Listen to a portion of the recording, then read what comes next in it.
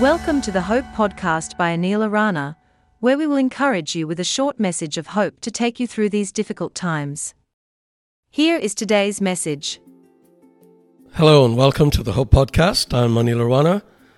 Today we are going to talk about how we may run away from God, but God won't run away from us. Francis Thompson was a poet who lived in the 19th century. He wrote a poem about God titled The Hound of Heaven. Although the title is shocking, when we read the poem, we realize that it paints an accurate picture of God as someone who follows us as the hound follows the hare, pursuing us with his amazing grace. Were it not true, many of us, including me, would be lost in the wilderness forever.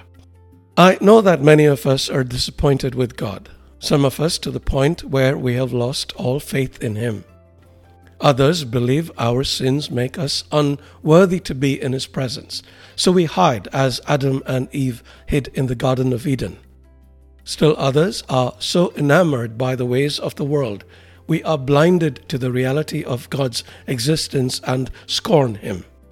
God doesn't hold any of this against us. On the contrary, He pursues us with the relentless determination of the hound to bring us back to Him and the eternal life He offers. Or, if you prefer, the lover who determinedly seeks to win the heart of his beloved.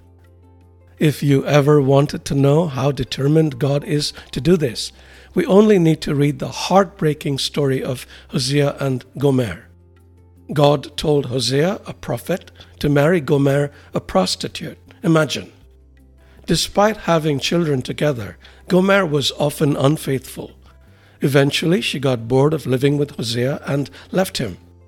Hosea kept searching for her, finally finding Gomer up for sale at a flesh auction. He bought her for 15 shekels of silver and about a homer and a lethek of barley. Gomer was rightfully his, but Hosea still had to pay to get her back. God had to pay to get us back too, even though we belong to Him. And He did it, not with silver and barley, but with the blood of His Son. There is hope in this story for all of us. There is hope for those who have lost faith because of disappointment, for those who hide from God because of their sinfulness, or for those blinded by the bright lights of the world. Although we may turn away from God, God won't turn away from us. He will seek us out.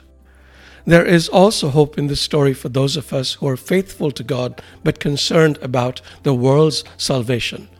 Let us not give up on the people around us because God won't give up on them. If people can see love, mercy, and compassion in us, rather than judgmentalism and condemnation, they will know that the God we believe in is like that as well and return to Him in great numbers. I believe this will happen soon. Are you ready to do your part, dear friend? May the Spirit be with you.